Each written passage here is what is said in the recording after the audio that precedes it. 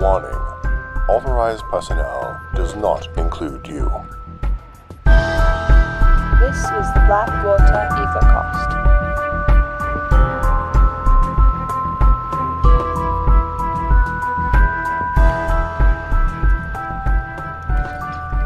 It's a bit embarrassing, really. I'd been in Perth all of 4 hours before the Grey Stripe managed to make off with the artifact. In Banavie, I had found a large-format briefcase, wider and taller than most, but just as narrow, the sort used by those who handle architectural and other newspaper-sized forms, and quickly altered the insides to snugly receive the artifact. Have I described the artifact to you as yet? Perhaps I should. It is roughly the shape of a capital C. Though something over a foot across, its ends are close together, separated by only about 7 inches. Each has a place to receive a pin, and the moment I saw it, I realized that it would match the brass pins on the topaz egg I had taken from Gedge. There are some scuff marks near one terminus, which strongly suggests that something had been mounted there. The main body of the thing, its spine, if you will, is flat, except for one area of less than 3 inches, where it broadens and becomes a short tube which entirely crosses the spine, elongated as though to be fitted with or mounted on a pole. In fact, one could take a large dowel and put it through the tube, and its end would be guided to where I believe the egg should go. But the tube is perfectly smooth, and thus unlikely to be intended for mounting. Clearly, some experimentation needed to be done, as my initial sketches and measurements only got me so far. Thus, the portfolio case, which made for easy carrying and gave the extra advantage of looking unobtrusive. I was puzzled how they knew to take the case, but it was carried by myself, and thus might well have held the item, which of course it had. The nuisance of the thing was that it was pilfered as I took a well-deserved pause for tea, having just rid myself of most of the traveling gear. I was in Perth now, and could simply have my own people bring me to Glenshee. I still had my travel clothes, but had sent the rest to a small house where I store things locally.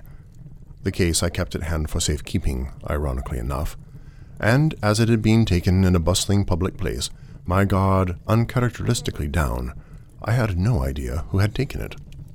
What I did have was information about who among the Grey Stripe lived locally. For the most part, they were no one in particular, and unlikely to be especially informed. Gophers, lackeys, standard occultists. However, Olwyn Barr, Perthshire councilman and member of that secret society, was well connected and fairly likely to have had a hand in planning the theft. In fact, he may well have had it on his person, as I considered the problem. Armed with little aside from this notion, I quietly made contact with my contacts in town, and soon discovered where he was likely to be that evening. Not in the council chambers, of course, but at the local Grey Stripe chapter house, possibly delivering the item. My knowledge at this point was fairly complete regarding their organization so close to my own lands, thanks to Robertson's infiltration, and setting someone to watch the chapter house was child's play. As the time drew near that Barr was likely to make his visit, I checked in with my watchman. Sure enough, mere minutes before, the councilman strode to the location and right in the front door. However, my watchman reported that Barr carried nothing with him. The cigar didn't count, and with the close-fitting coat on his tall, narrow frame, it was clear he was hiding nothing approaching the size of the artifact. I fought off a wave of frustration and thought, fuming in the shadows. I was willing to search the building if I knew it was there, but without such knowledge, it seemed very risky. I would need to find out directly from Barr where the item was, but how to isolate him for long enough to make my inquiry? I would need to work quickly. A telegraph office was my first destination. Message to the telegraph master in Glenshee. Contact Daedalus Project, southeast of Amalry. Rouse Leviathan. Next, I went to see what was available at my local storage house. Its limited resources were sufficient to the plan. Then I returned to my watchman and sent him around the back of the building in case Barr decided to do something clever. About half an hour later, Barr stepped out into the late evening, puffing on a fresh cigar and looking very pleased indeed with himself. It was time to begin negotiations. I walked from the alleyway and directly into the street. At that point, I turned to look at Bar and jumped as though surprised to see him. He was wearing an alarmed look, but that changed quickly when I began to hurry off toward the town center, glancing over my shoulder as he disposed of his cigar and gave pursuit. It was a matter of a very few minutes before we were on High Street, and the tan brick of the council building came into view. The Reverté lay just beyond, and Bar had to think he was getting the better of me. Instead, I dodged into the street just before and around to the back of the building. A minute later, I was inside, where the councilman worked and knew every room, and more, had a legitimate key. Smug, he entered and called, "Hello! Come out, wherever you are." He closed the door behind himself and began walking down the hallway, occasionally taunting me as I hid. "Did you think you would just be able to take your little case back from me? Who do you think you're dealing with?" He came across a door which should have been closed, but wasn't quite. He pushed it open and stealthily entered the office antechamber of one of the council members. A light was visible through the doorway on the far side of the room. His mouth twisted in a satisfied sneer, he held his walking stick like a club and crept toward the light. I know this because I was watching from behind the rather burdened hat and coat stand. The next thing Councilman Barr knew, he was bound to a chair in the primary council meeting chamber. "Good evening, Councilman. I trust your headache will fade in a couple hours, leaving only the certainty that I am not to be trifled with. No, don't bother protesting that I have the wrong man or any such nonsense. You followed me here, remember, and I am well aware that you are the local prelate for the Grey Stripe. Let us assume that I know the facts well enough that I'll not be dissuaded by any amount of denial. Let us also agree that with your absurd title, prelate, I mean, not councilman, you would certainly be the one to lurk behind any theft of an artifact from my possession." "It was not yours to possess. You stole it from the Monroe collection only a couple of weeks ago." I wonder what it was before that. You don't know. Maybe you should find out." "It has been in that collection for years, since before the Grey Stripe was founded, in its current incarnation, that is."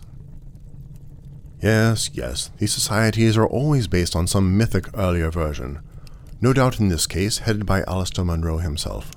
Oh, do dispense with the mystified expression. This required no research. It's merely the story I would have used if I had wanted to found the Grey Stripe myself. So you have pilfered what I had rightfully stolen. I require its return.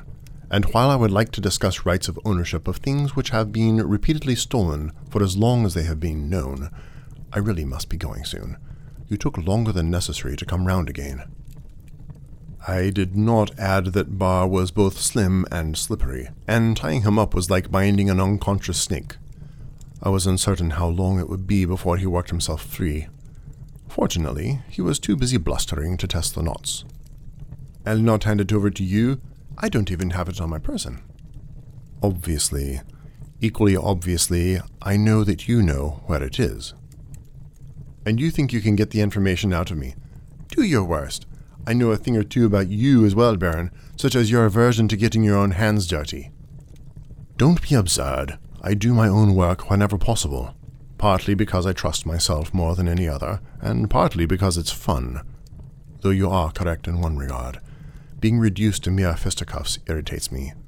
So no, I'll not be applying knuckles to your fragile form today." "You won't dent your baronial hands, and even if you did, I wouldn't be leading you to your portfolio case. Why did you bother with this charade? Let me go, and I'll give you half an hour head start before unleashing my men." "You seem intent on forgetting that you were the one who chased me into this building." I opened my knapsack and rummaged through it. "Ah, here we are. You see, you're partly right. You chased me here, but it was I who caused you to do so. Do you know what this is?" I held up the item I had located and approached the immobile councilman. The object was the size and shape of a large brick, if rather lighter in weight, and wrapped in metallic grey cloth, with a small timepiece attached. "You are about to object that I hurriedly faked this time bomb, and that you see through my panicked ploy. But you have mining interests, do you not?" I waved it under his nose. "You recall this scent from proximity to blasting materials? Do you also recognize the scent of proof that you have been outwitted? Perhaps not. If you survive until tomorrow, you would do well to remember it. You will detect it again should our paths cross." I tucked the explosive into the rope which crossed his chest. Let's see. 5 minutes should be enough time for you to tell me what you know. Just don't leave it until the last. At 45 seconds, I'll be leaving the building at speed. Before that, of course, I can stop the clock, and you get to leave in one piece. Are we clear? You truly are a madman. How do you think it will appear if the council building's rotunda blows up with me inside? All fingers would easily point to you. Am I part of a shadowy organization whose motives and methods are both unknown and which may well desire anarchy and disruption? Once your membership in such a group is known, and planting entirely real evidence would be child's play, it would more appear that you had intended some explosive mayhem upon your fellow council members, and got literally hoisted by your own petard. But this is outlandish, nefarious. You would risk your own life, that of a leader of the community, and the rotunda of the county seat itself, to retrieve a mere artifact, and indeed only part of one? Have you no civility, sir, no decency, no sense at all of morality? Morality? The only joy, the only peace and contentment in my life has come from ignoring your morality. For all that I am called mad, my mental, emotional, and physical health has improved greatly since I abandoned attempts to be good. My ideals, my integrity, my honor, yes, honor, are not yours, but they are reliable, and they serve me well. I am not immoral. I am not amoral. I am differently moral, and my morality leaves your sad, weak-minded excuse for virtue begging for... Why am I explaining this to a member of the Grey Stripe? And worse, a politician. You may try to hang some absurd shame on me for being what I am, but unlike you, my albatross is not going to level this building in 3 minutes. Why would anyone follow such a man? I collect brilliant outsiders, misfits, outcasts, those whose skills are excessive and in areas considered wrong, whose natures do not conform to what is demanded by the world at large. In my service, they exert their true nature, embody nothing but themselves, unrestrained by societal nonsense, conforming only in obedience to me, answering only to my outlandish and nefarious commands. I found myself rather closer to the bar than I had intended, bending over his terrified form and grasping his wrists where they were tied to the chair. The ticking of the clock between us was suddenly the loudest thing in the room. I stood and stepped back. I shall find the artifact myself. You are clearly unwilling to compromise your principles, and frankly, there are only a few places it could reasonably be. It is just a matter of time. I glanced at the clock on the bomb, and I have perhaps a little more than you. Goodbye, Prelate Bar. Before I reached the door, Bar suddenly said, "It's at the local Grey Stripe meeting house. I had it brought there early this afternoon. Top shelf of the larder." I turned and regarded him. That wasn't so hard, was it? I suppose I should untie you, though that would be inviting trouble, and soon. No, I shall leave you in place, but I'll take this with me. No point leaving evidence. I removed the bomb from him, and both stopped and disconnected the clock. Without another word, I left, moving with all speed once out of Bar's sight. The building I watched earlier was no challenge whatever to enter when no one was there to see. I wasted no time in locating the case, in the larder as promised, and paused only long enough to be sure the artifact was still in it. And with that, my business in Perth was concluded. A tricky aspect of the plan was deciding the best way to leave. As in Banavie, the most obvious choice was possibly the worst. I was a mere 30 miles from Blackwater Castle, and yet I dared not arrive there with a hornet's nest of Grey Stripe agents chasing me, and no time to prepare a proper reception. But I would be wise to make use of that assumption that it would be my direct goal. One of my local assets was a motor car, a Vauxhall A-type, held in the name of one of my agents as though it were his. I would make use of it tonight. Tomorrow he would report his rather distinctive automobile stolen, have it returned to him more or less unharmed from where it was found in the nearby hill country, and decline to press charges on whomever had taken it. Once the motor car was acquired, I secured the knapsack and portfolio case in the passenger side, my driving goggles and hat on my head, and roared out of Perth into the foggy night. The road to Blair Gallery would have been more direct, but I hoped my nearly parallel choice of road toward Dunkeld would give the impression of attempting to throw off my inevitable pursuers. As it turned out, I got more than mere pursuers. Less than 2 miles north of Perth, I saw the headlamps coming from a roadblock or checkpoint that had been set up. The Grey Stripe would have no qualms about the absurdity of any reason they could give for such a thing. It was time to dodge. A few hundred yards before the roadblock was a road leading west. I slowed as though to stop at the roadblock, then suddenly swung left and bolted down the new road. The surprised shouting of the Grey Stripe agents as they hurried to their vehicles was oddly satisfying. I also noticed a pair of motorcars traveling north along the road I had just left at suspicious speed. I was about to have a lot of company. This road, like the previous, led through the darkened farmland and quiet hamlets. It varied more than the old military road out of Perth, but gave no real chance to lose the agents, whose automobiles continuously alerted me to their distance and persistence, with cones of light searching through the fog. I drove faster than most would think safe, occasionally wiping the collected mist from my goggles. But it made no difference, and after the 4th mile, the pursuers were the same distance behind that they were after the first. I slowed to let them catch up over the course of a couple minutes. As they neared, they sped up further, attempting to ram the rear of my vehicle. However, my Vauxhall had no trouble accelerating from them again. More than once the lead automobiles nearly collided. When I was certain they were focusing more on me than the road, I drifted to one side as the turn approached. At the bend in the road, I waited until the last possible instant before correcting course.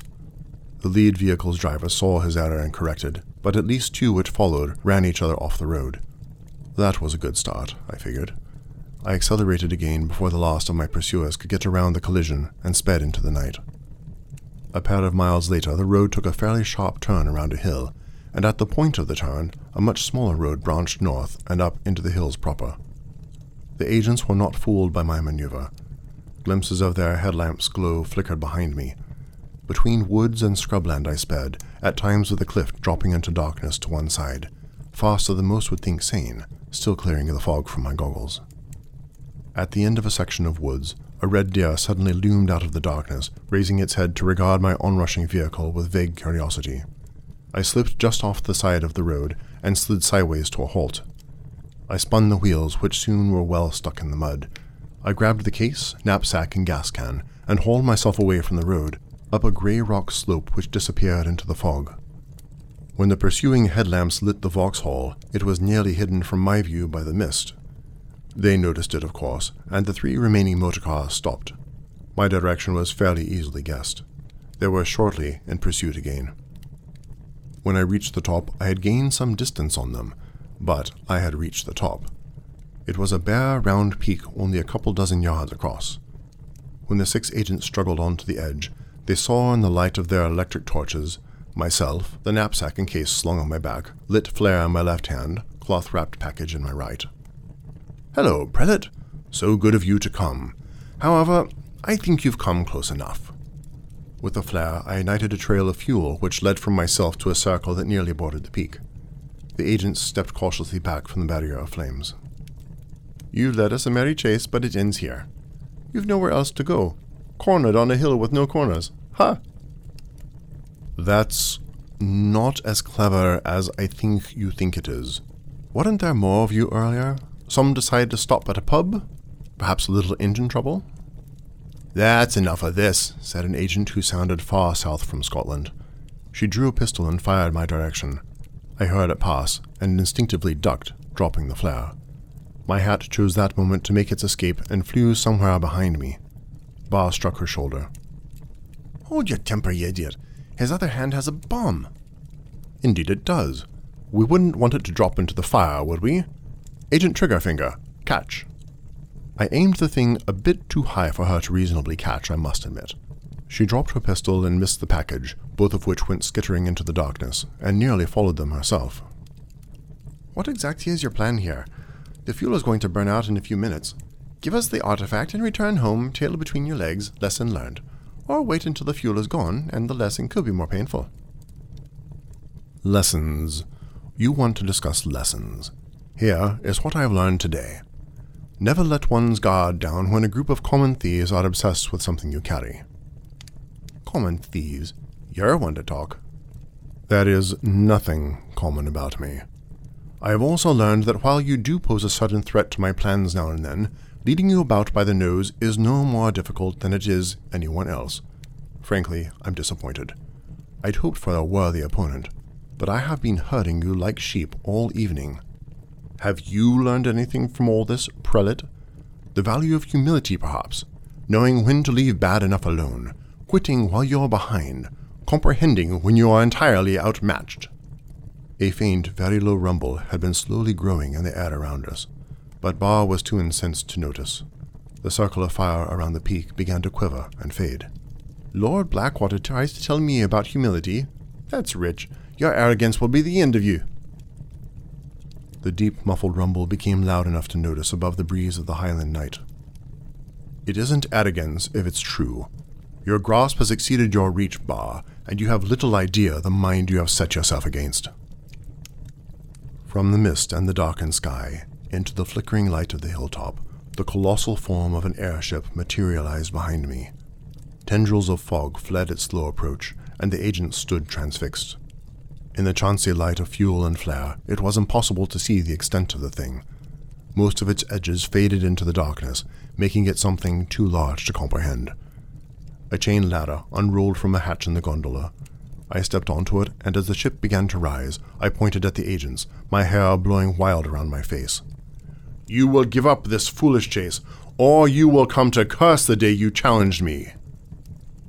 They did not move from where they stood, standing at the edge of what I now saw as a ruin of some ancient hilltop fort, until all I could see of the place was the fading ruby flame of the flare.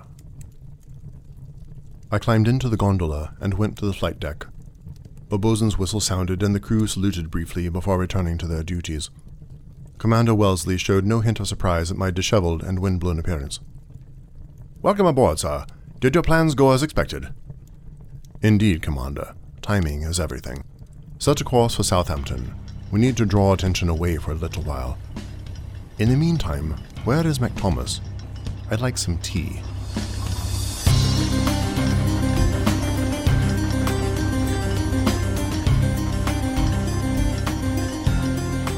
The Blackwater Aethercast is written, produced, and performed by Nicholas Jovian. Additional voices by Kayla Thomas. Beginning and ending music is by Derek and Brandon Victor. They can be found at dbvictor.bandcamp.com.